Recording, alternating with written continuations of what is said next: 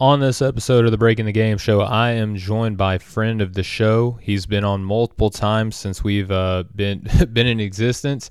He is a contributor to hoopsprospects.com and is also one of the hosts of the Which Carolina podcast. That is Lee Branscome. He comes in as we discuss picks 21 through 30 of my NBA mock draft. We get into some of the players that he's higher or lower on than the consensus, and we just have a really good time anytime he's on the show, so you're not going to want to miss this episode. Thank you all so much for tuning in. We'll be right back after this break.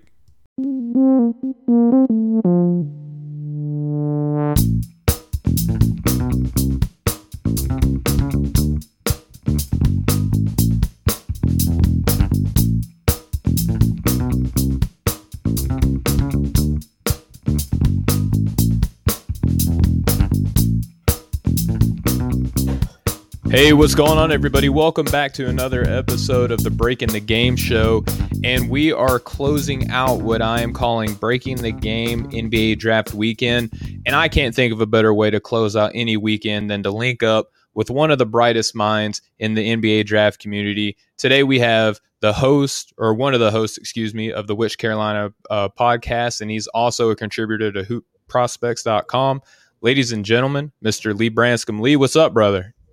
Oh man, we're less than a week away, Steven. And anytime I can get on Breaking the Game, it's a good Sunday. So appreciate you having me on. And man, we are coming up against it. So definitely doing a little bit of last minute cramming, last minute adjustments, crossing my T's, dotting my I's, and I'll have my final big board out.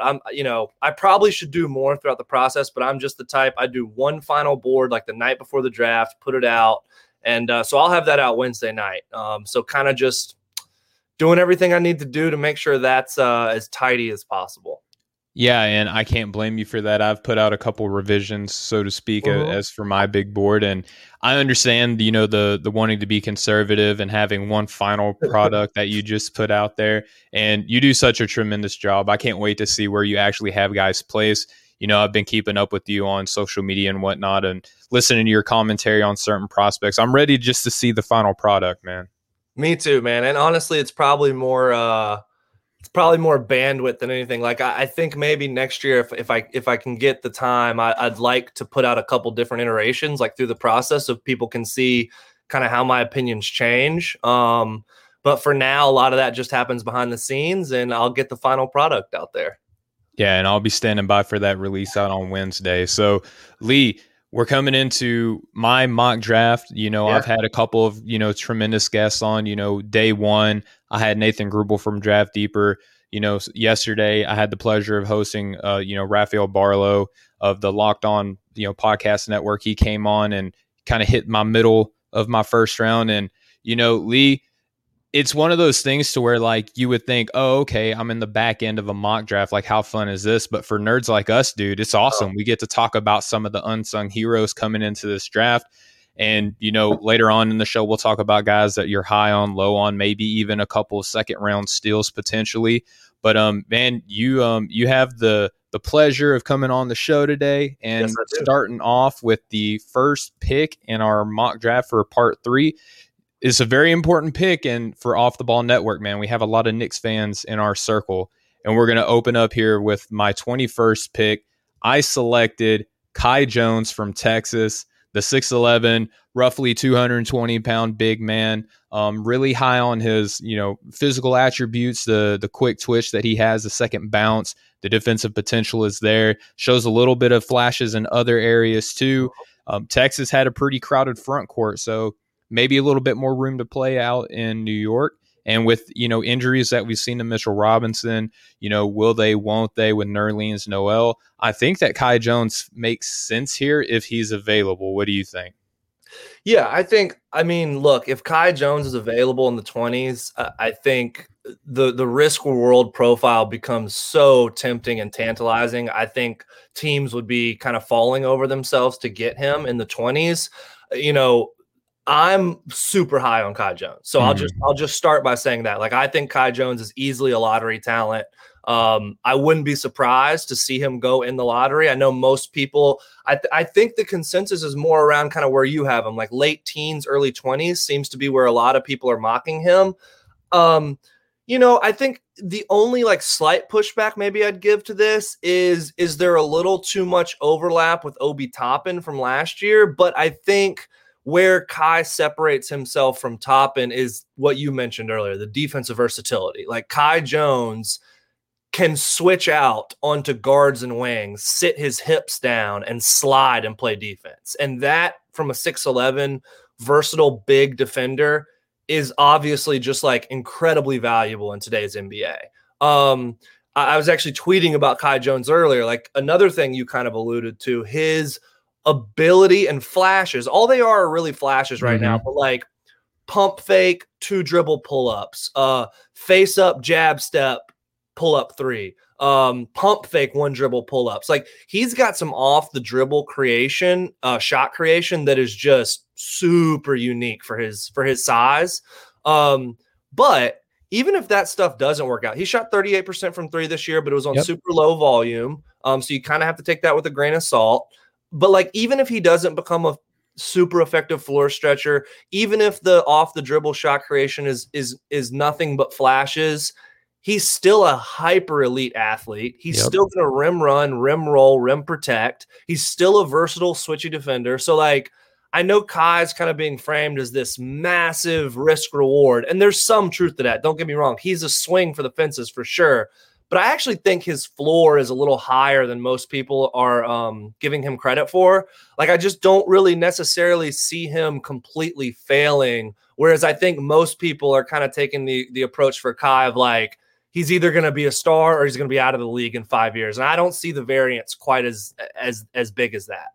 Yeah, I agree with that. I think that he does have some unique NBA-ready skills already. The athleticism certainly helps out. You wonder if his body is going to hold up with some of the bigger centers in the NBA, right? But there's already those questions with players in the NBA already, so why not go ahead and draft the kid if you like him, right? So that'll close out pick 21 for my mock draft. And we'll roll into a team that definitely underperformed due to expectations and what they already achieved last season. Obviously, injuries are a name to the game, a lot of turnover in their roster. But ultimately, the Los Angeles Lakers, they find themselves here at pick 22. I went with a player that I think it's a little bit harder to gauge where he's going to be long term. But I think that if you're an NBA team that's wanting to compete now, you saw what he did in college. I think that he helps you from day one, just obviously being a rotational player coming in, maybe working his way up to giving you some starter minutes. And that is Nashawn Highland or Bones Highland, depending on which name you want to give him. You know, coming out of VCU, 6'3", a little undersized, probably need to put on a little bit more weight. But we've seen undersized guards succeed in the NBA, even today's NBA. He has a knack for hitting some pretty difficult shots coming out of VCU. And that's something that if you watched LA play this last season, they need a little bit of help in the shot creation department. And that's where I think Bones can fit in with LA here, Lee. Yeah, big fan of Bones Highland. Obviously, he had arguably, I'd say, the best combine performance. He only played 1 game, but he balled out in that game and then shut it down. Big time shooting prospect, like movement shooter, coming off screens. Does a really, really good job of like always making sure his body gets square, even when he's on the move, which is always a pretty good indicator of like a big time shooting prospect. You pair that with like effortless range. Like he's a guy who's just as comfortable shooting at 2 to 3 steps behind the line than he is right on the line, which does bode well for like NBA range, obviously.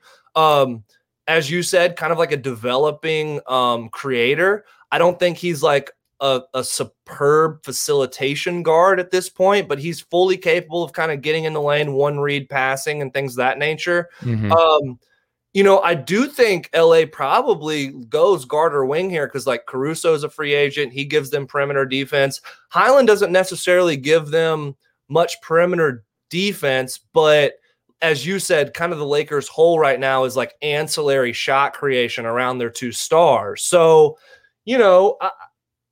I think this makes a ton of sense. Wouldn't be shocked at all. I think the only like wrench here could be that what LA and what LeBron teams seem to always do is trade the pick away. Like that's certainly possible. But if they stay here, yeah, I wouldn't be shocked to see Bones go 22 to LA. There's a couple other guards that I like that I think might be maybe slightly more capable of helping right away if they keep the pick, but as like a long-term high upside creation. I've kind of comped Bones to Malik Monk a good bit. I think Bones is probably a better shooter, but there's kind of similar body types, offensive microwave types. Yep. So yeah, I think it's a fine pick. I like Highland a lot. I do too. And again, when looking at where I have these guys picked, for the listeners, I have a big board and then I have a mock draft. And Lee, Yep. when you have a big board and a mock draft, the way it's mocked doesn't always go in order of how great you think these players are going to be down the line. There's fit involved with there too. And Lakers, they've been rumored to be in the point guard market, since the season ended, right? They're shopping for any and all point guards, it seems like. And, if they can't get one, obviously being able to draft one, and obviously too, for the name of the mock draft, the trades have been nixed. Nobody's trading anything. Right. Oklahoma City's keeping all 32 of their picks this season. So that's just the way it's going to be for the rest of this mock. So, all right, Lee, I have an interesting prospect, and it's interesting just for how polarizing he can be depending on how you evaluate him. But man, the Houston Rockets are on the clock. They got consecutive picks. They have this one and then the following. They're looking to build off of losing James Harden. Earlier in this mock draft, I had them selecting Jalen Suggs. Now that one may shock people because you only see Jalen Green, maybe even Evan Mobley on most other mocks. But when I look at Houston, I see a team that is in the midst of an identity crisis. Yep. And I think that Jalen Suggs gives your team an identity. I comp him a lot in that aspect to Tyrese Halliburton, a guy that we both loved coming into the draft last season. Yep.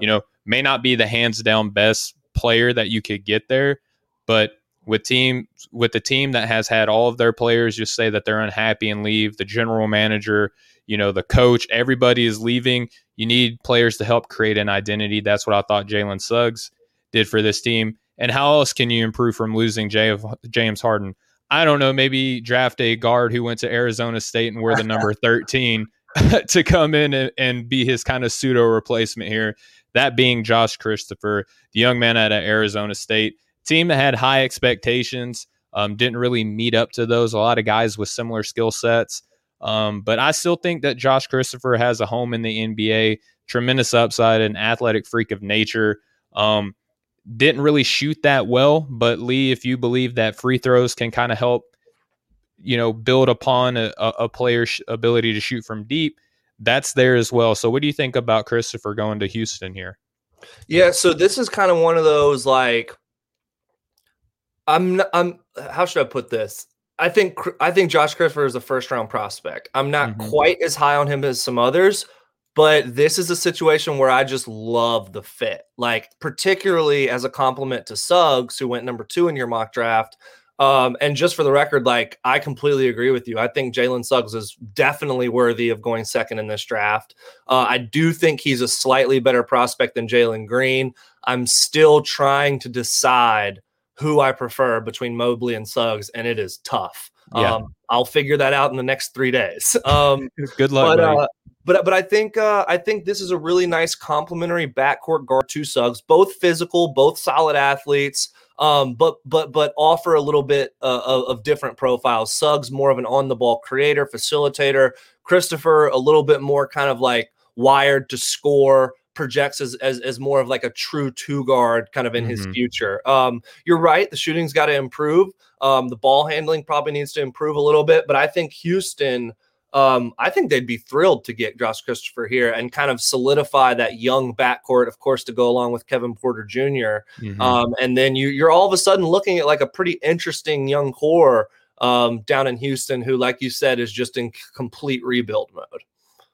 Yeah. And again, this is a guy that is polarizing. He's kind of wide ranging on a number of mocks. And just real quick, while I got you on the topic of Suggs, because it doesn't feel like people are really talking about him. He's just kind of penciled in to go to Toronto, and that's just the end of it. And what's interesting to me, I talked to Raphael about this. I've talked to some of the guys like Chris LeBron at Off the Ball about this. It's like when you hear Cade Cunningham, there's like nothing but promise and potential. Mm-hmm. But when you hear people evaluating Suggs, it's like he's a 24-year-old, fifth year senior coming into the pros, and people forget like the kid is a freshman coming in, and that he also can develop and get better too. And plus, what we've seen from him, the interviews that we've heard, he seems like he's going to come into the NBA and be an absolute workhorse too in the gym. So what are your thoughts about the way that there really hasn't been much buzz surrounding Suggs lately? Yeah, it's interesting because like he had such a kind of magical March Madness run. Normally, that kind of catapults prospects into buzz, but he never really has caught that. And I think that's a really good way of putting it. It's kind of like people. It seems like the opinion makers around him almost consider him as like, yeah, like they talk about him like he's an older prospect, like he's some type of finished product, which I don't think could be farther from the truth. I think another thing conceptually that people get wrong with Suggs a little bit is, like he was in this perfect situation around all these great players in the perfect system, which there is some truth to. Sure. I just subscribe to the opinion that Suggs created that perfect situation more than he was a beneficiary of it. And like you take Jalen Suggs away from that team, and all of a sudden, I don't think the gears fit as well as they did. Like he was the driving force on that team from a ball creation standpoint, and obviously like Kispert's awesome. Sure. Drew Timme was incredible. Like Mark Few's probably the best coach in college basketball. So like I realize that I understand how people get to that point. I just think if you really dig in and watch the film on Jalen Suggs, you would realize that he was the straw stirring the drink rather than the other way around. And I think that will shine through early in his career in the NBA. I'm pretty confident of that. I would be comfortable taking him as high as 2, but I will say if he falls to 4 to Toronto, that may be the best situation for him and may allow him to push for Rookie of the Year and things of that nature. Absolutely. Yeah, no doubt about that. And I'm obviously a big fan of him too, so it's nice that we can both sit here and speak glowingly of Suggs, and hopefully nothing but the best for him. All right, so continuing on here with the draft, as we mentioned earlier, the Houston Rockets have the potential to have the 23rd and the 24th pick in this year's draft. Now, we had them take Suggs second overall. They just took Josh Christopher. Why not now address potential front court player that they can implement here? I like Daron Sharp out of North Carolina coming in here. He didn't really get as much playing time as the other guys that are drafted ahead of him and even behind him. But the minutes that he did put up, he averaged close to 10 and 8, coming off the bench for North Carolina. He had a few big games as the season progressed. I think that he's already got an NBA ready frame. At 6'10", about 265, like this kid is going to come in and not just kind of be shoved around.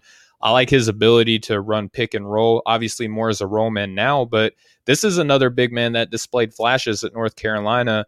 And even though it was kind of a disappointing season up to their standards, I still think that Sharp can come in here at 24 and address a pretty big need for Houston and even play alongside a Christian Wood, who we know that can stretch the floor.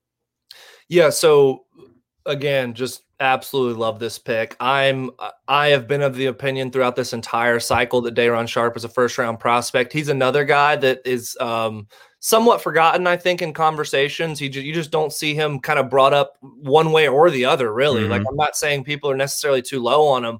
I just think he just doesn't get discussed all that much. And part of that is because UNC wasn't great this year. The other piece of that is something you alluded to. He was part of a four-man post rotation at UNC: Walker Kessler, Garrison Brooks, Armando Bacot, and Daron Sharp. So, he only played 19 minutes a game as a freshman. That being said, he led the ACC in total rebound percentage. He's just an absolute glass cleaner. He was top 10 in block percentage. He's got really impressive kind of uncommon for his size, like defensive anticipation skills. Like you see him get out in the passing lanes at times. He's also a really good passer for his size as well, too. You see that in the high-low stuff at UNC. got some really good touch on like his high-low over the top bounce passes to back cutters. I think that'll pair really well. Like, I guess what I'm trying to say is like this is a really nice complementary pick for a young developmental post alongside Christian Wood, because he's a high motor, kind of defensive-minded motor guy next to Christian Wood, who's obviously kind of like a hybrid big offensive savant type post. So they would work really well together, in my opinion. And he, you know, he's young. I mean, he's a true freshman that contributed at a high level in a tough situation where he had to share a lot of minutes at Carolina. And yeah, I think he's absolutely a top 25 prospect in this draft class. And I think you've done a good job. I think the Rockets fans would hopefully be pretty happy with this haul right here. I mean, that's what I try to make everyone happy. You know, I look at it from a long-term perspective as well. And I'm thinking too, if you could sport a you know, at worst, a top 5 that looks like Jalen Suggs, you know, Kevin Porter Jr., you throw out Josh Christopher, you have Christian Wood, and now you're adding Deron Sharp. Like that might be like a G League darling right there for at least the first maybe 2 seasons, right? Absolutely. Yeah. All right. Well, cool. So now we can roll into the Los Angeles Clippers. And again, this is a team that there's rumors will Kawhi, won't Kawhi, you know, are there going to be sweeping changes in free agency, things of that nature? You know, can we expect like a Luke Kennard possibly to be dealt? A whole lot of possibilities here, but we're going to stick with what we got right now. With the 25th pick, look, it's no secret that the Clippers are in the market for a point guard here, right? So we look at some of the point guards that were already taken. There's really not a lot of other ones left that people are kind of high on. So, and look, this is a prospect that a lot of people just seem to be kind of down on lately. Uh-huh. But the thing is that this draft is so deeply that even though he's not as high as some of these others, look, he could come in to the Clippers and do a great job. That being Sharif Cooper, the young man out of Auburn, a little undersized at, 6 foot, maybe. Also 165 pounds, maybe. But his ability to move the ball, whip it around, to score, the confidence that he has, I feel like his attitude kind of fits this Clippers roster as well. I think it's kind of a hand-in-glove fit, but I'm interested to hear your perspective on that, Lee. Yeah, so I am also probably a little lower on Sharif Cooper than the consensus, but when you start to get into this kind of mid-20s back into the first round is where I think his value starts to make a ton of sense. I got to ask, who did you take for New York at 19? So I took Trey Mann to be their guard there, which, the defensive versatility, the pure shooting that he gives, the size, he kind of fits. I think that he can play next to quickly in a cool little backcourt lineup there. So, okay, perfect. Because I was curious, like, if you hadn't taken a guy like Trey Mann, who I love, like I think Trey Mann's like a top 15 to 18 prospect in this draft. I would have said that I love the Sharif Cooper pick in New York, but Trey Mann makes a ton of sense to me. This is another fit that I really like for Sharif Cooper. There's only a couple places that I would be like super encouraged about him going, and LA and New York are two of the highest on those lists, because it would allow him to be in a situation where you would hope that his inability right now to shoot the basketball wouldn't alienate him as much as it would in some other places. Obviously, he's probably the best passer in this draft cycle. He's maybe the best lob thrower prospect that I've ever seen, ever. Like, with both hands, just makes incredibly tough. Like, they look easy to casual fans. Like, oh, like he just threw this little lob pass with his left hand across the lane to the perfect spot for his guy to dunk it through. But like, those are incredibly difficult passes to make. He is a sensational high lob passer, which can be really valuable in the NBA. The shooting concerns me. The defense concerns me. And the fact that he kind of used, and like, he's not a huge guy, but he's pretty bulky and he's feisty.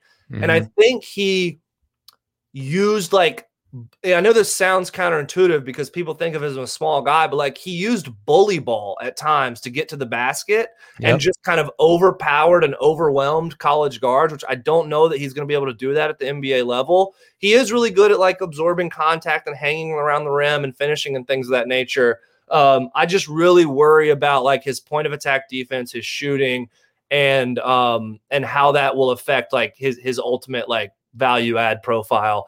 That being said, at 25, I'm totally cool with it. Once you get to the back half of this second round, particularly when some of these other guards are already off the board, I think it makes a ton of sense in LA, who, like you said, is in the market for a creator. Yeah, and I think too that the defensive liability that he could potentially be. One, we've seen Lou Williams thrive in this system. Right. Not necessarily the best 3-point shooter. Not saying he's a poor one, right? But he's not what I would consider to be like a plus 3-point shooter on this team, or even necessarily a passer. But his lack of defense definitely was taken advantage of at moments. But the Clippers ultimately, I think when you look at compared to other teams, that they were able to kind of mitigate whatever defensive liabilities that he were up until like the playoffs, if that makes sense. But Yep.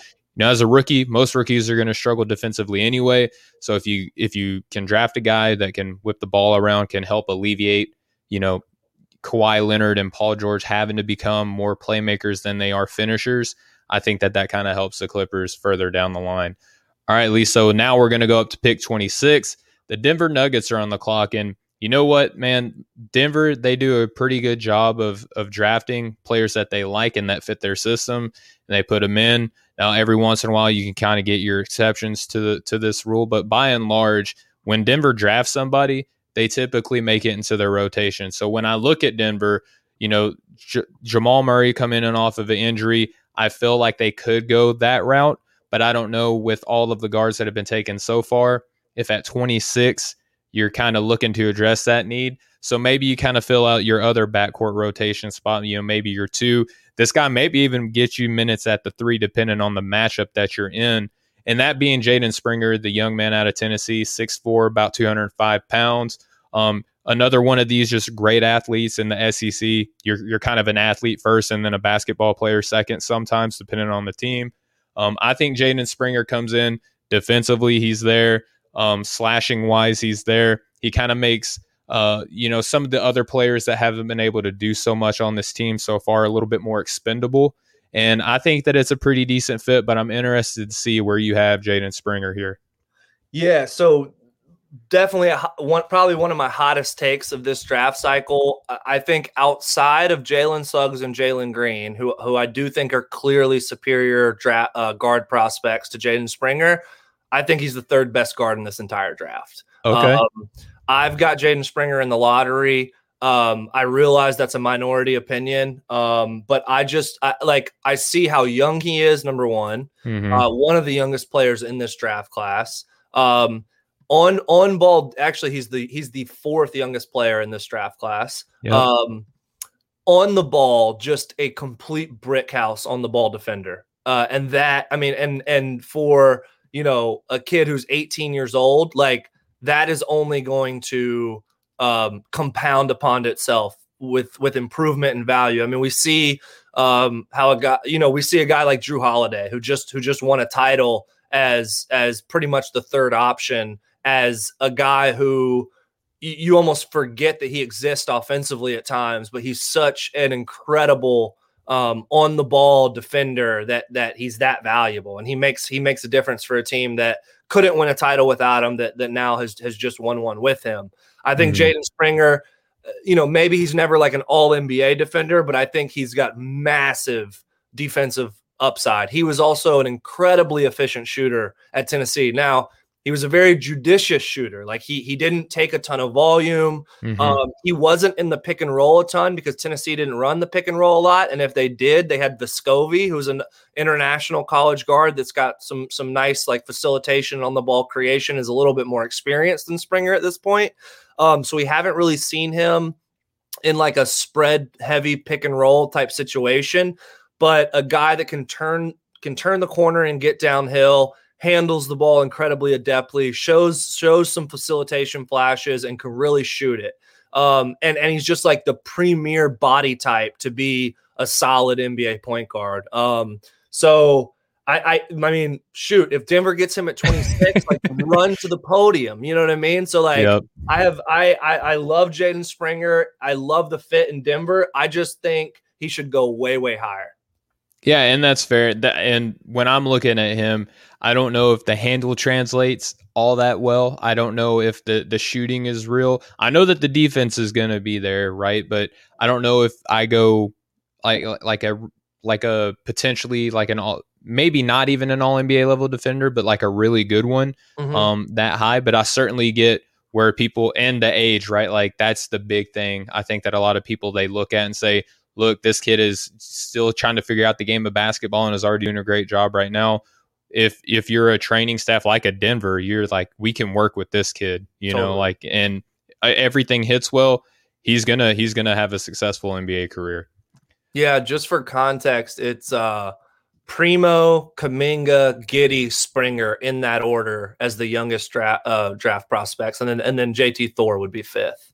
Yeah, there's a lot of really tantalizing Yeah, young prospects in this draft, man. It's a deep draft. There's a lot to be excited about, and it's one of these drafts where like I wish I can have 20 dudes in my top 10, totally, or totally. 60 in my top 30.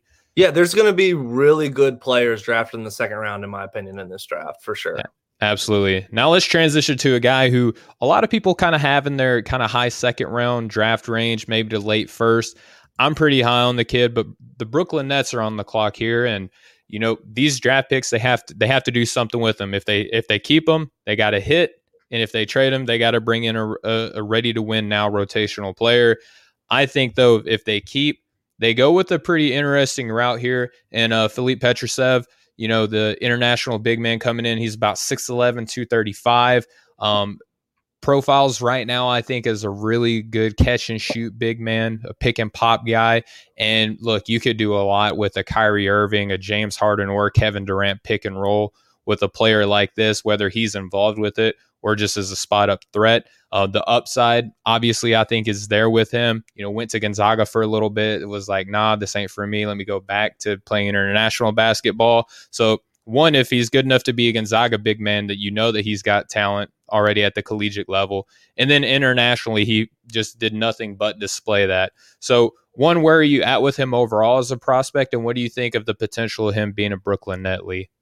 Yeah, well, Flip's really interesting because, like you said, he was at Gonzaga last season, could have came back, chose not to, went to play in the Adriatic League overseas, and if I'm not mistaken, I believe he was the MVP of the Adriatic League. He was, yep. Yeah, so and one of the more interesting, I think, kind of like player development stories in this draft right now is Flip, who was not much of a floor stretcher at all at Gonzaga, really shot the ball well for KK Mega. So, like that's just really interesting because, as you said, like if he's a true like floor stretch pick and pop guy, I think that's a lot more interesting than the Gonzaga profile we saw last year, which was an impressive low post scorer, but like, how valuable is that profile in today's NBA if you're not much of a rim protector and you can't space the floor? So the fact that he's now showing the ability to shoot makes him a bit more tantalizing, in my opinion. I guess I'm a little more, which is uncommon for me, but I guess I'm more with the consensus on this one is like second round pick for me. But at the end of the day, like, Brooklyn needs floor spacing, and they need pick and pop, and they need and I mean, they have tons of offensive talent, but they need ancillary offensive talent to allow their stars to do what they do. So, I could see it. It doesn't seem ridiculous to me by any means. I'm just a bit lower on Flip, I think, than this it right here. And that's perfectly fine. I appreciate you, keeping the kid gloves on, so to speak, with saying that you're not so high on him, but you certainly see the fit aspect of it. That means a lot, Lee. You're too good to me, man. I appreciate it. And look, seriously though, like in all seriousness, like his shooting development, I think, is one of the under discussed player development storylines of this draft because he didn't do it at all last year, and he's like filling it up from deep. And by the way, the Adriatic League is one of the better overseas professional leagues and has produced a ton of NBA guys. So it's not like he's playing, with the Sisters of the Blind over there. That's a really good league. Yeah, absolutely. And I like him a lot as a prospect, and I could see Brooklyn maybe looking at keeping him as a kind of like a developmental guy, but also a guy who could come in and just give you really good minutes as a floor spacer and keeping those driving lanes open for a James Harden, Kyrie Irving, or Kevin Durant. All right, so from one interesting prospect to another, I feel like we're kind of getting into that realm of interesting prospects this late in the draft here, Lee. The Philadelphia 76ers are on the clock. A lot of rumors on will they get a Bradley Beal? Will they get a Damian Lillard? Who's available to be had? I think they have one of the best interesting trade packages out of any other NBA team with a Tyrese Maxey, a Matisse Thybulle, a Ben Simmons, and draft picks. But this isn't that type of show. They're drafting where they're at right here at pick 28. And I'm kind of projecting a little bit, though, that Ben Simmons won't be there with this pick. And I have them taking Jason Preston out of Ohio. Really, had a great tournament, I will say. Had a really good season, a strong season. Another one of these guys, like I comp to Bones Highland, where he has a knack for just making tough shots, can handle the ball, can play off of it as well. I don't think that he's going to come in and demand to take the ball out of Joel Embiid's hands, or even a Tobias Harris if Doc Rivers wants to keep using him as that second option there. But I think Preston gives a lot of promise to a Philadelphia 76ers team as a kind of combo guard coming in. What do you think? Yeah, Preston's an interesting prospect. He I kind of have described him as like a Tyrese Halliburton light. Like, he's not nearly the efficient shooter that Halliburton is. He's not, and he also doesn't have the kind of like innate defensive instincts that a guy like Halliburton does, which is part of the reason why you and me both loved Halliburton last cycle. So he's missing some of the qualities that made Halliburton, like, for me, this very complete prospect. But what he does do is he's 6'6", 6'7", and he's got, I mean, behind Cooper, he might be the second best passer in this draft. Just a real impressive ability from an IQ perspective to spray the ball all over the court, see guys out of the back of his head, create easy opportunities for his teammates in like advantage creation in transition or off the pick and roll or getting downhill in half court offense. So he would be an interesting kind of like young backcourt complement to a guy like Tyrese Maxey, who's more of a slashing, score first, explosive guard, where Preston's more of a facilitator, pass first kind of guy. I think shooting is going to be a huge swing skill for Preston. If he can stretch the floor effectively, that's going to make him a lot more valuable, particularly on offense. If teams can kind of help off of and sag off of him, I think that takes away and like it kind of locks up the creativeness that he has. But in transition, he's fantastic. And he's, like I said, he's one of the best passers in this draft class. I've got Preston as a second round pick, but as you get like at the back half late in this first round, this is where things get wild. And I love what you said earlier. Like, this is the part of the draft that guys like us love. It's like, yeah, sure. Like, the lottery's awesome. There's going to be incredible prospects. It's fun. But this is where the nerds really get to shine through. And like, these are the guys I really like talking about, honestly. Yeah, this is where the homework comes into play. You can watch a 15-minute ESPN special on a Cade Cunningham and be like, okay, this guy's going to be good at basketball because he's good at basketball. Now we're getting into like, okay, this guy really showed the ability to pass the ball at this level. You just mentioned, he's got a swing skill. How does that project? What team is going to be interested on taking a chance on a guy like that? He's a second rounder, but he could live up to being a first round type of guy down the line. I love this, man. And that's why I was super excited whenever you said, yeah, I'll do the back half of the draft for you, Steven. So I appreciate that, Lee. Oh, man. Always here, brother. And I think you sell yourself short sometimes, man. Like you were super high on Halliburton. You were super high on Jaden McDaniels, who turned out to be a steal of the first round. So I appreciate your humility, but you had some really good calls last year too, man.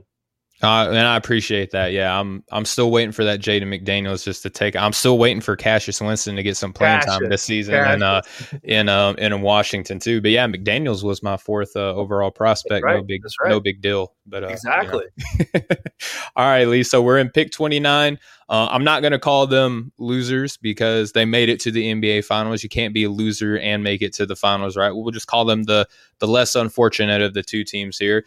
The Phoenix Suns are on the clock.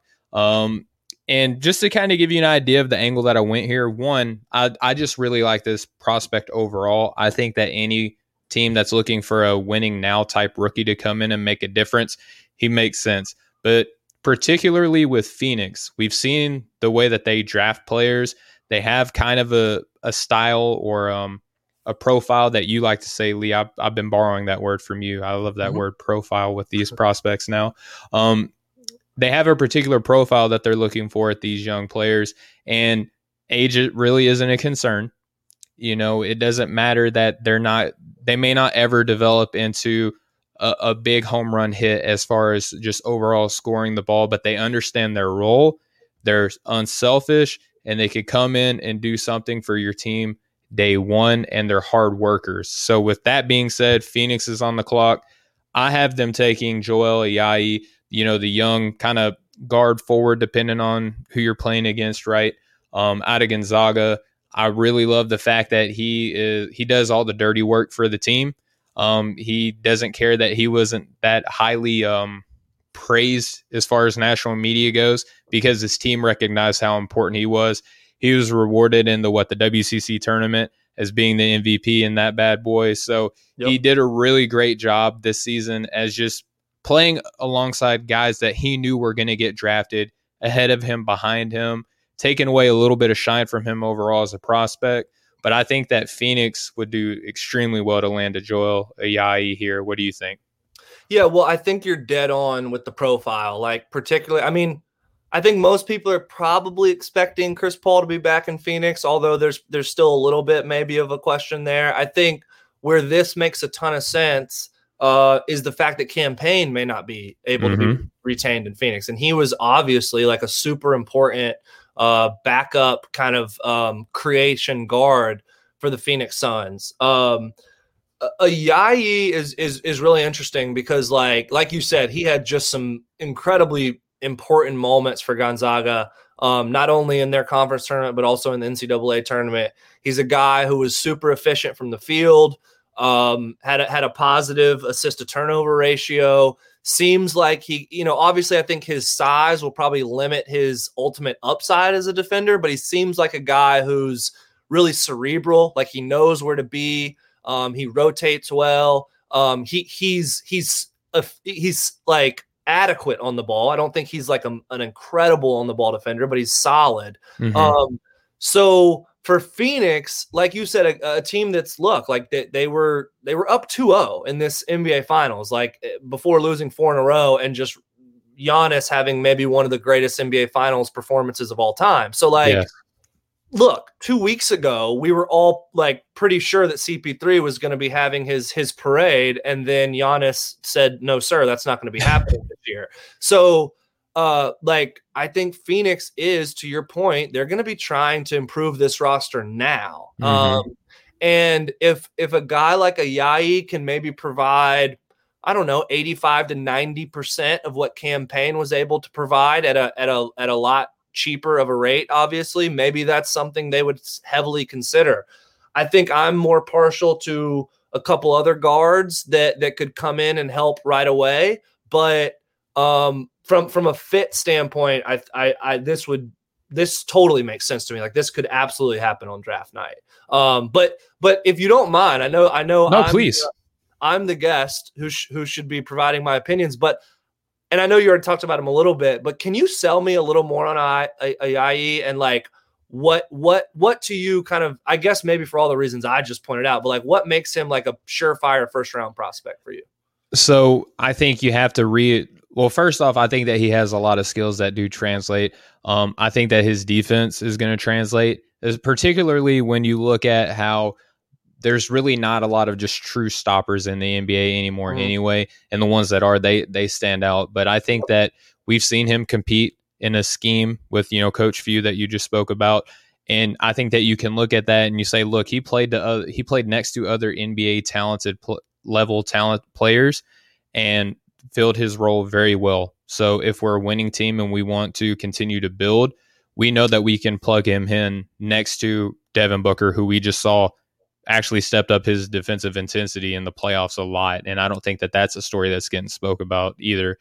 He can fit next to a Cam Johnson. He can fit next to a Mikal Bridges. He's kind of one of these plug and play dudes that Phoenix just loves. And I think there's a lot of teams that are looking more at these kind of plug and play athletes. Much like we spoke about with Suggs, there's that comment to where like, okay, he played next to other really good talent. How is that a knock against him? You and I, we don't view it that way. As a matter of fact, I look at that and say, we know that he can play next to really good players and still have a very solid role for himself coming in. So to me, a back half of the first round, I think that fits a Joel Ayayi. I love his ability to be kind of like a secondary or even tertiary playmaker coming in with a Chris Paul or a Campaign, whoever's there, and a Devin Booker. I think that he makes life a little bit easier for them because one of the things that they needed was just another playmaker. In my finals analysis between Milwaukee and Phoenix, the reason I picked Milwaukee was just the simple fact that the number 3 is bigger than the number 2. They had 3 guys that can create for others, and Phoenix only had 2. There's a lot of teams that need that third style playmaker. I think Joel, he can guard the 1, 2, and again, depending on the lineup, maybe even the 3. He can play make. He rebounds tremendously well for a guard too, which we saw Pat Connaughton from Milwaukee have a very solid role for that team as an offensive rebounder and a hustle player. I think that Joel, he just has that winning makeup that teams are looking for desperately now, especially with how deep this draft is, and where some of these teams that are even in the early 20s, like in Atlanta, I think would be more than happy to have a Joel Ayayi. Maybe not day one, but I think as we look at how his career projects out, that he will that he is going to be a solid role player, like maybe a 7th or an 8th man on a team. And when you're picking late in the first round, that's what you want. Oh, you sold me, man. You sold me. I appreciate it. That was a good breakdown. That was a really good breakdown.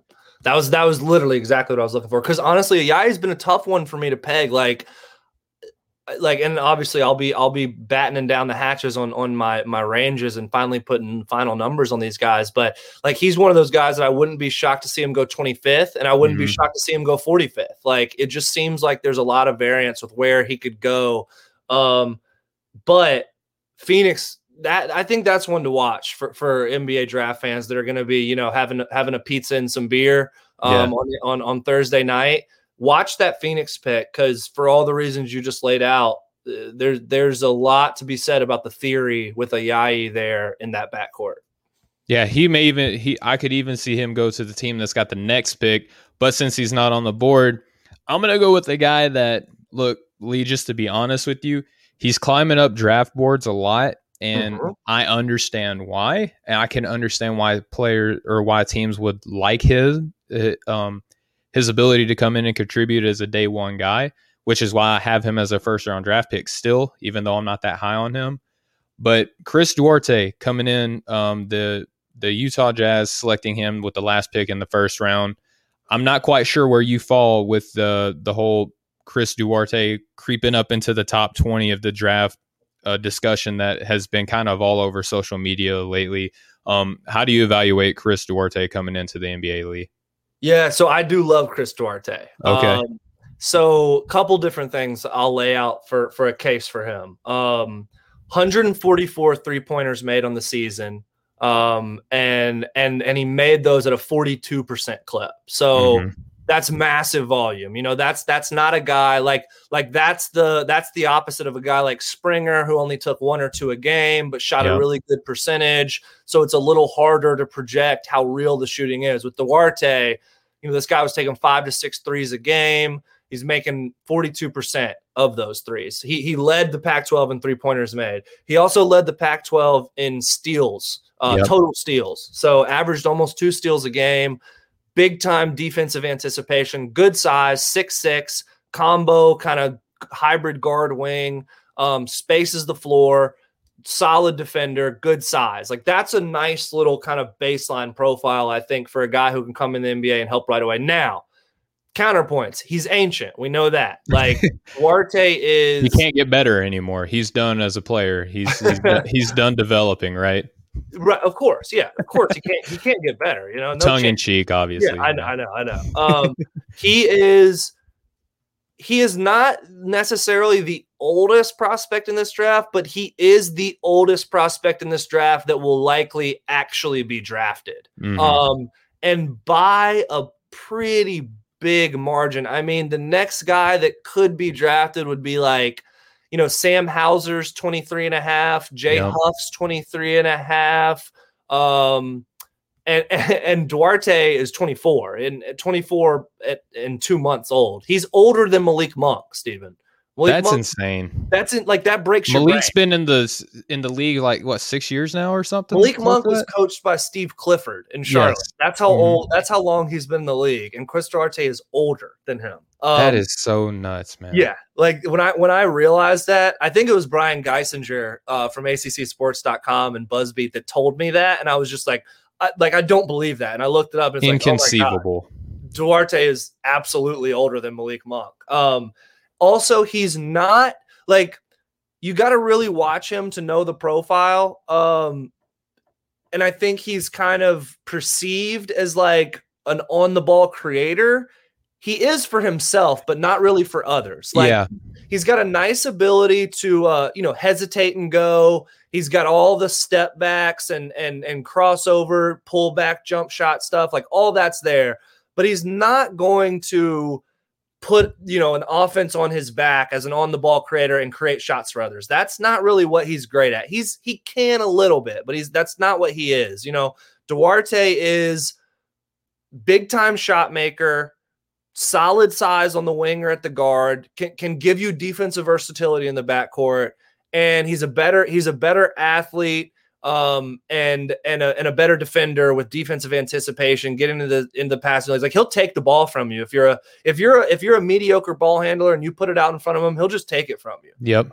So I guess I understand the drawbacks, the age and the creation for others is not what he's great at. I just find it really hard to believe that 3 years into this draft class, Duarte won't be returning like top 20 value in this class. I just think he's going to contribute early and often.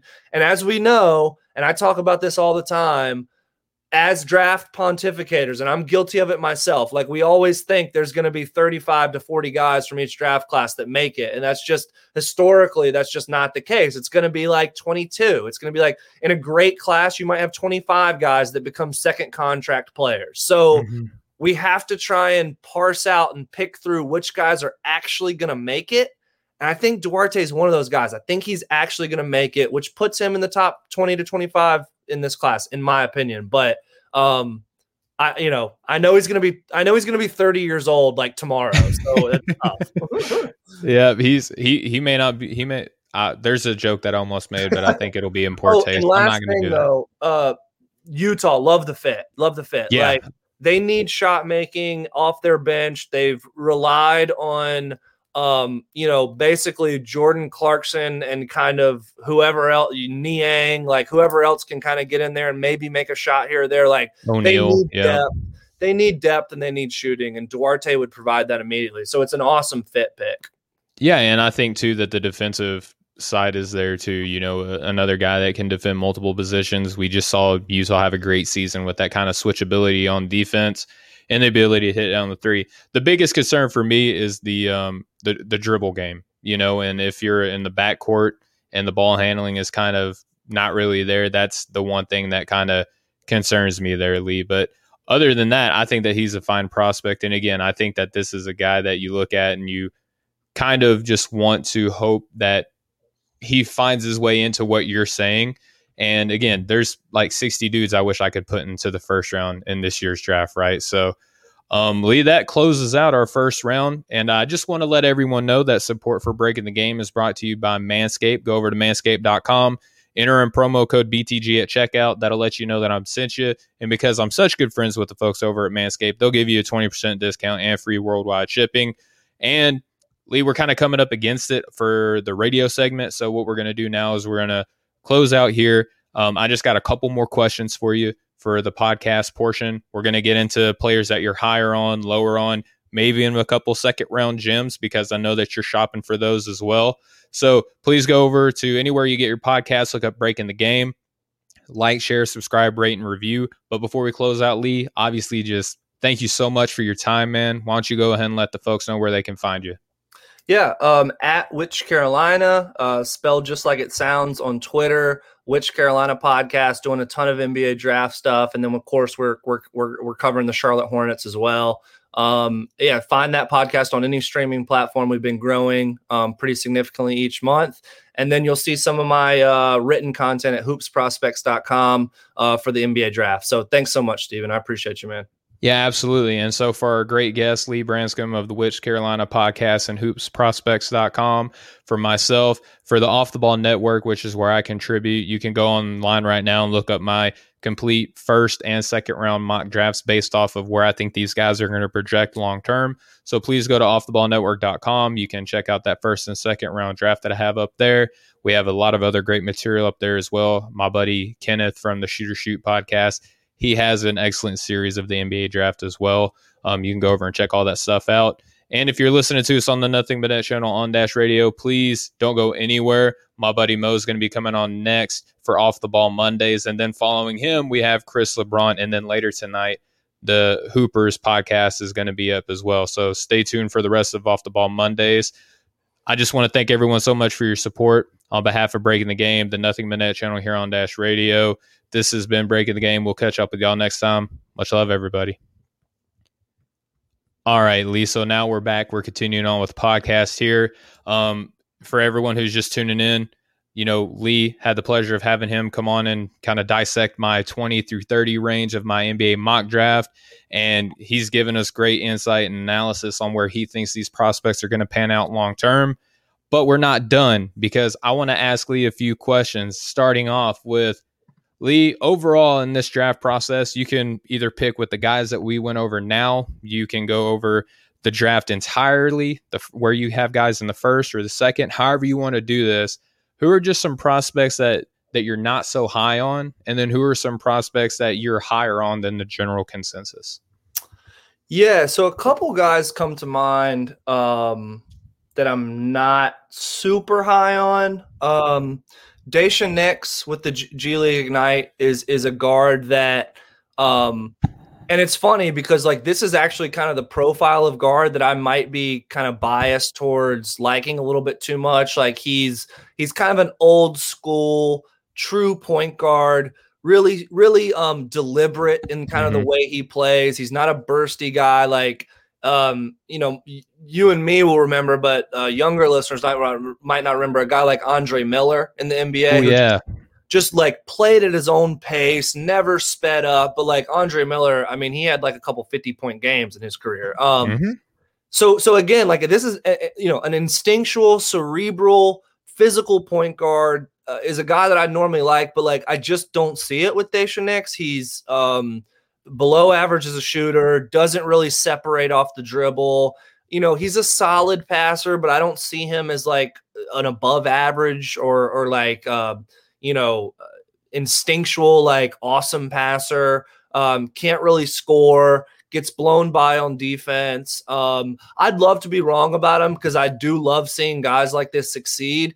I don't think he's a draftable prospect. And I think a lot of people, I mean, I've even seen some people with him like in their late first round. But not a big believer in Daisha Nix, unfortunately.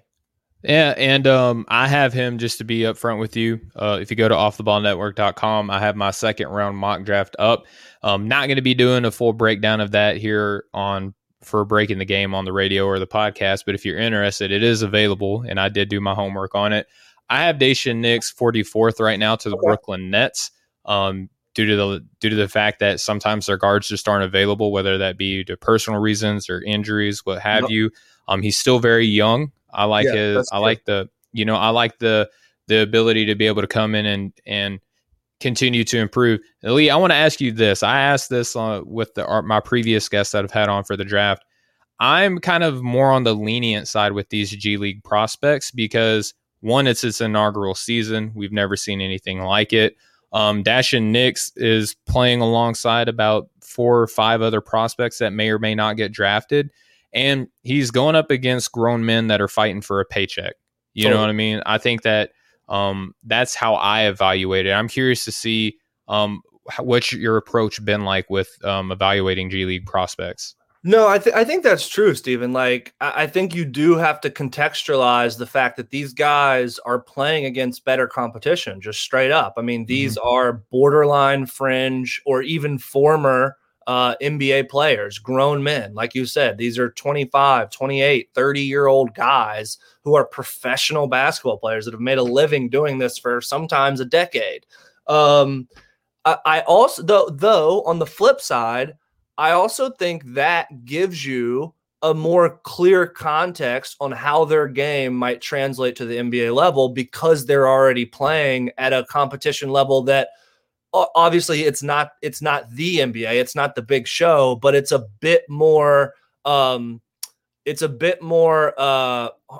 synonymous with the NBA competition, the speed, the spread pick and roll, heavy action, like so the coaching too. There's even good coaching, the rotation, like all of that. Like, so I think it cuts both ways a little bit. I think one, you have to contextualize it and realize that these are teenagers playing at a higher level of competition.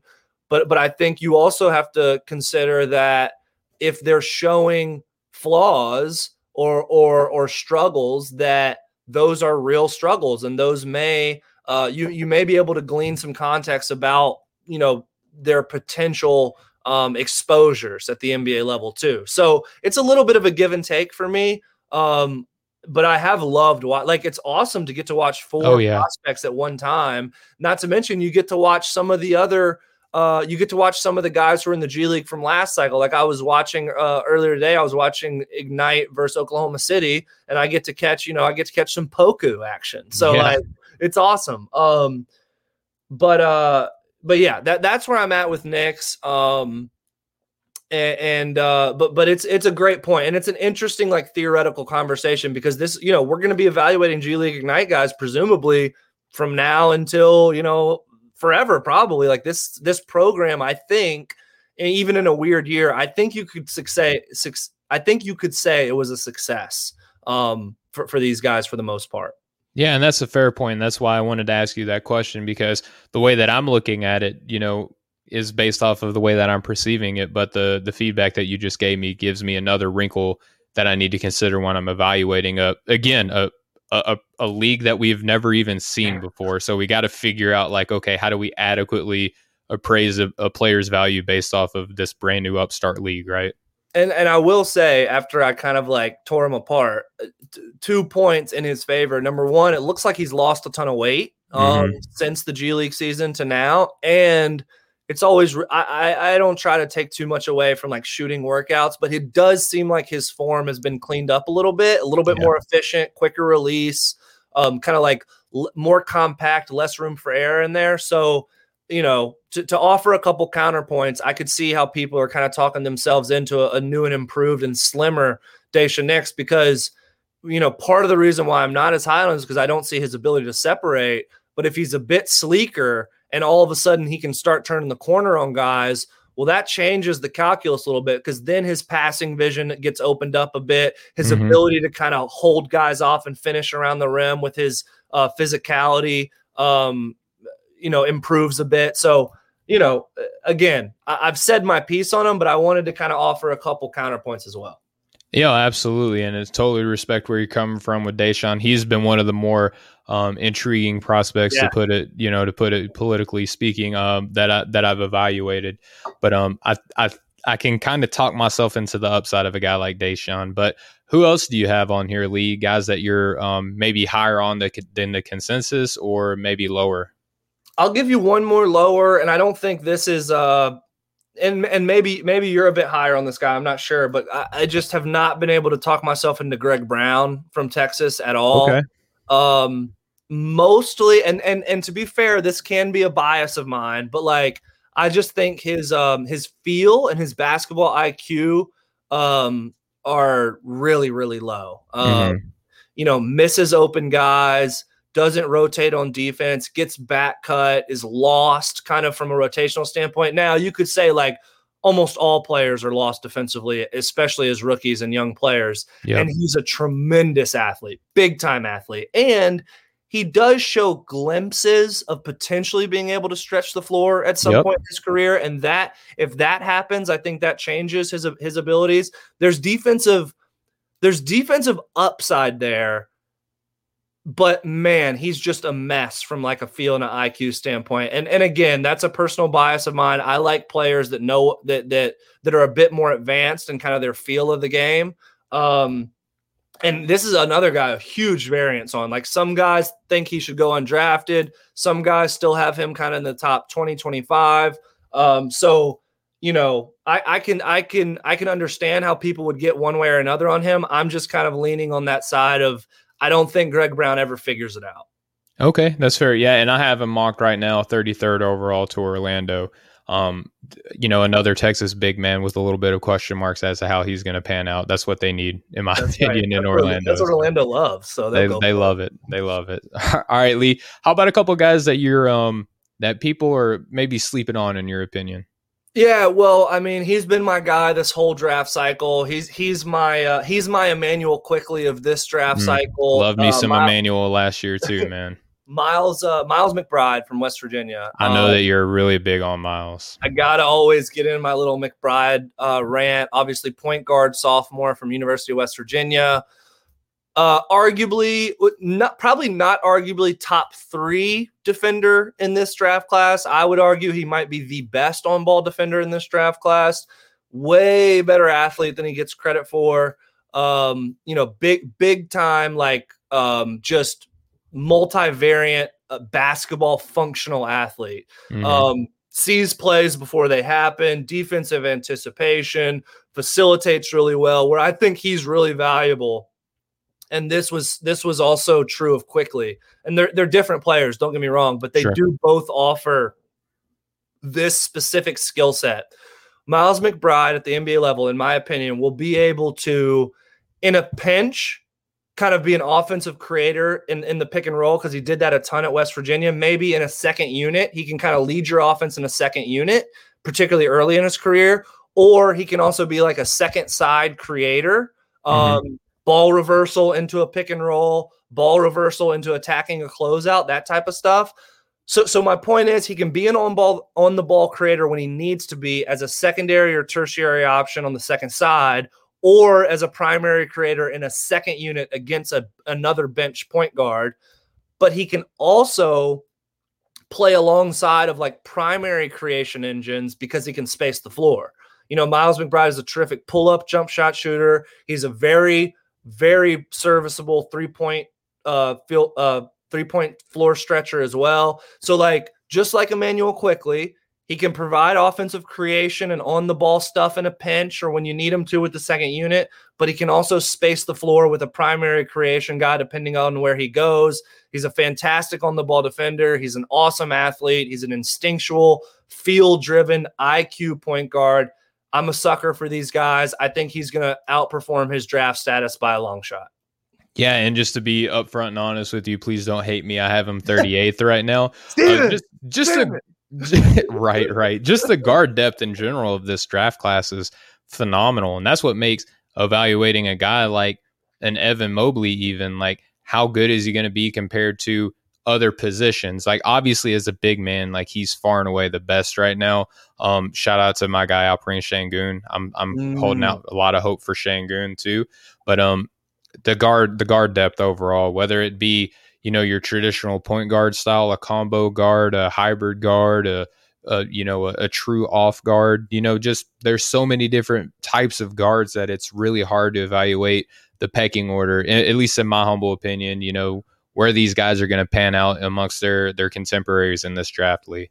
No, it is. I mean, look, you just rattle off some of the guards that could be considered at least kind of in the same range. I mean, you start with Springer and Butler and Mitchell and McBride and Mann and DeSumo and Christopher and Duarte and Cooper. And it's like, just, it's your taste, it's your preference. Like, it's really hard to split the hairs between those kind of late lottery all the way to late first round guard profiles and trying to sift through them and figure out which ones are going to be the best. I mean, it was the same thing last year, trying to figure out between a guy like Winston and Pritchard and, all those Quickly, Maxey, all of those guys last year, trying to sift through which of these guards is going to be this. It's the toughest thing to do, I think, every year is try and pick out the best ones between those like mid first round guards. It's really hard to do. Yeah, and then you got like your two guards, even like your Christophers or your Primos, where like teams are gonna look at them and be like, yeah, this guy can develop into a potential starter, maybe even better, or they could just swing the other way. We've seen that a number of times too. All right, Lee, what's one more that you got for a guy that you're higher on than the consensus? Or do you want? We can go more. I got all day. I have no family here at home. We can just hang out all day long. I'll give you two. Okay. Number one, I'd be remiss if I didn't mention Isaiah Jackson, freshman from the University of Kentucky. I have him 11th. There we go. We found one. We found one we're on the same page with yes, there. Sir. Would love him in Charlotte. We'll see if that ends up happening. True freshman, University of Kentucky. Kentucky was a mess this year. Yeah. But a lot of the blue blood college programs were. Exactly. And as much of a mess as they were this entire year, they were a disaster when Isaiah Jackson wasn't in the lineup. So the minutes when Isaiah Jackson played, they actually kind of like treaded water and were about comparable with their opponents. The minutes when Isaiah Jackson rested on the bench, Kentucky just got absolutely blasted. Mm-hmm. He led the SEC in total rebound percentage and total block percentage as a freshman. He's just a hyper athlete, like outside of area rebounder. And by that, I mean, like, you see a lot of these kind of like ground bound post players that they rebound the ball if it comes to them. Isaiah Jackson goes and gets rebounds, and that's like a super valuable thing. Big time rim roller, big time rim finisher, rim protector, super valuable archetype in today's NBA. And like slowly developing his touch on offense, shot 70% from the free throw line, which is not great, but is also not horrific. The shooting mechanics are not broken by any means. I think he just needs experience and reps. He started to show like a little bit of a kind of catch and shoot, middle of the lane jumper, a little face up jumper. So I'm just really, really bullish on him as like, at the very least, an awesome kind of rotational defensive minded motor center. And then if some of the other ancillary stuff starts to take shape around his like core offering, then you're starting to look at like a starter level solid center in the NBA. And I mean, that's well worth a lottery pick in my opinion. Yeah, absolutely. And you think too, guys that are taken in about the range that where you and I value him coming out of the University of Kentucky, you hate to just say like, okay, well, this guy did this, so Jackson will too. But how many Kentucky players can we rattle off that were taken in that about 10 to 15 range from the University of Kentucky that got better as a pro because at Kentucky, they weren't able to fully display their entire bag? Like how much is still there with Isaiah Jackson that he just couldn't display because of the teammates that he had around him, and he had to fit a particular role at the University of Kentucky. Yeah, and exactly, and also, unfortunately, and it's not the kid's fault. It was a tough situation, but like they didn't have a real point guard. They did not have a real distributor this year. I wish Ashton Hagans would have stayed for one more year. He would have been one of the more impactful returnees. He would have completely changed like the makeup of that Kentucky team. So my point here is like I agree with that, and also he was able to make the contributions he made even without any type of a semblance of like a real facilitator. So get him at the NBA level, hint, hint, with a guy like LaMelo Ball, and one of the better facilitators already. And let's see what he's able to do as a guy who can just catch and finish around the rim early in his career, offensive rebound, block shots. That's the path I see for Isaiah Jackson. And besides you and me, and actually my guy Rich over at Hoops Prospects is really high on him too. us three are kind of the only guys I see like selling him as a true lottery pick. And I think he is absolutely a lottery pick in this draft. Well, our Chris LeBron is really big on Isaiah Jackson as well. Love I Chris. mean, he's our guy. He's our guy. Yeah. So, Lee, you said you got one more dude that you wanted to bring up as far as guy that you're higher on than the consensus. Yeah, I won't go JRE here because I know you love Robinson Earl too. Love JRE. Big on Robinson Earl. I'll give you one other name. This is a little bit more off the beaten path. Raekwon Gray from Florida State. Yeah, I'm not there. Sell me on Raekwon. Okay. So Raekwon, the reason I like Raekwon, and don't get me wrong, not as a top 25 guy, but I think at like back half of the first round, and then more than likely he's going to be kind of a early second round, mid second round pick. What's interesting about Raekwon Gray is kind of his defensive upside. I think that's the most tantalizing part of him. He probably needs to lose a little bit of weight, but like he's a guy, when you look at the stock skills, like steals and blocks, he's over one steal and over one block. And I'm always intrigued with defensive upside wings that offer that kind of versatility. Incredibly quick hands, nimble for his size, can guard multiple positions. Like probably at the NBA, like in college, he could guard 1 through 5. At the NBA level, it's probably more like 2.5 to 4.5. I don't think he's going to be able to guard obviously the best centers in the game, and he's not going to be able to guard the most shiftiest point guards or necessarily like the high end elite shooting guards like a Devin Booker. Exactly. He and who can really, but like correct. but that's just going to be too much for him. But like anything else, this guy can cover. He blocks shots. He has incredible defensive anticipation. He's a really good athlete. He finishes around the rim. So he is a swing. He's a reach. Don't get me wrong. He's not an efficient shooter right now, which is going to really probably hamper his value and ability to stay on the floor early in his career. But like, I just wouldn't be shocked if Raekwon Gray in 3 years ends up being like a really interesting glue guy for like a playoff team. And we look back and we're like, oh man, like how did this guy go late in the second round? He probably should have been more like a top 30 pick. So that's where I'm at with Raekwon. But I know he's an incomplete prospect. Don't get me wrong. All right. So maybe he comes in as a Boris DL-esque type. Yeah, I don't know if he passes it quite as well as DL, but yeah, there's something there. There's something there. Okay, fair enough. All right, so Lee, before I let you go, and again, I just want to thank you so much for your time, man. I love having you on the program. You're one of my absolute favorite dudes as far as, well, just dude in general, but in particular, covering the draft as well. Thanks, man. The last time I had you on the show, I stumped you a little bit, and I was a little proud of myself because you're the one that stumps me normally. I gave you a name. Do you remember the name that I gave you? I do remember the name you gave me. It was you're gonna have to help me pronounce it. Santiago Aldama. Yep. So have you had a chance to look at any of him? I have looked at Aldama, and our guy Rich over Hoops Prospect has him as a second round pick right now. So I do too. I have him 50th to Philadelphia right now. Yeah, Rich has got him 55th, so right in that range. I see him as a fringe second round pick as well. Like you said, like he was a guy I wasn't even aware of, and you made me aware of him, and I went and dug deep on him, and I like him a lot. I mean, talk about a guy who's, really, really skilled, right? Mm-hmm. Like that's kind of the calling card for him, I think. And wouldn't be shocked. I don't know. What do you think? Do you think he ends up getting picked? So since I've been mentioning him, and I'm not going to take credit for him because obviously he's doing all the work himself, but I don't know. I've been seeing a lot of second round buzz on him from when I've been looking at him. I would love to see him go second round.